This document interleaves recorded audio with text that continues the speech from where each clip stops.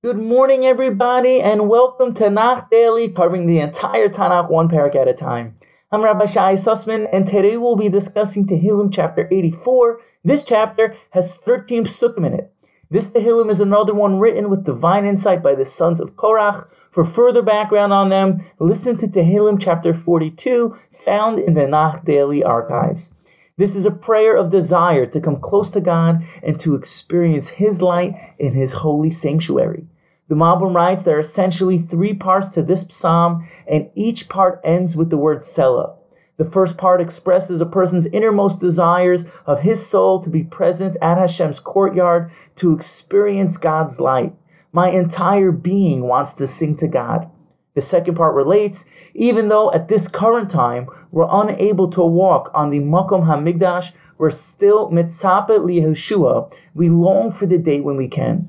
Parenthetically, without going into this topic halakhically, it's interesting to note that this year Temple Mount, Har HaBayis, had approximately over 2,000 Jewish people who went up to be Oleh LeHar HaBayis to ascend Temple Mount. This perhaps is the most amount of Jews visiting the Temple Mount in over 2,000 years. Mashiach is certainly on his way. I recently heard a Rav of mine say that when a runner sees the finish line, they sprint even faster to the end. We're right at the end of this long gullus, and Mashiach is on his way. The finish line is in sight. We need to use all our efforts and energies to sprint to the finish line by strengthening ourselves in whatever mitzvahs we can. Praiseworthy is a person who strengthens themselves with oaths not to give up on the Geula, final redemption. Moving on, the third and last part of the chapter is an explicit prayer for Mashiach.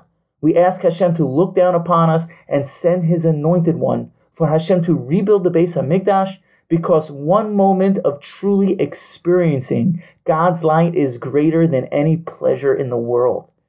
Now for the highlight pasuk. In verse 11 it says, Ki tov yom b'chatzercha ma'elef bacharti histoifef beveis Elahei midor b'Elahei resha. For one day in your courtyard is better than 1,000 elsewhere. I prefer to stand exposed at the threshold of my God's house than to dwell securely in the tents of wickedness. This is really an amazing pasuk. For starters, Rashi, Radak, and Mitzudas explain it's better to live one day in Eretz Yisrael at the Beis HaMikdash and die tomorrow than to live 1,000 years in exile. Think about that. It's better to be in Eretz Yisrael and be by the Beis HaMikdash than to live 1,000 years in America or any place else in the world. One day of truly experiencing Hashem is better than anything in the world. To put this into context, think about the greatest pleasure you can have, the most enjoyable thing to you. Experiencing the Beis HaMikdash will be greater than anything you've ever done in your entire life.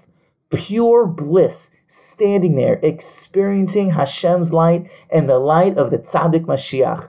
It will be complete ecstasy.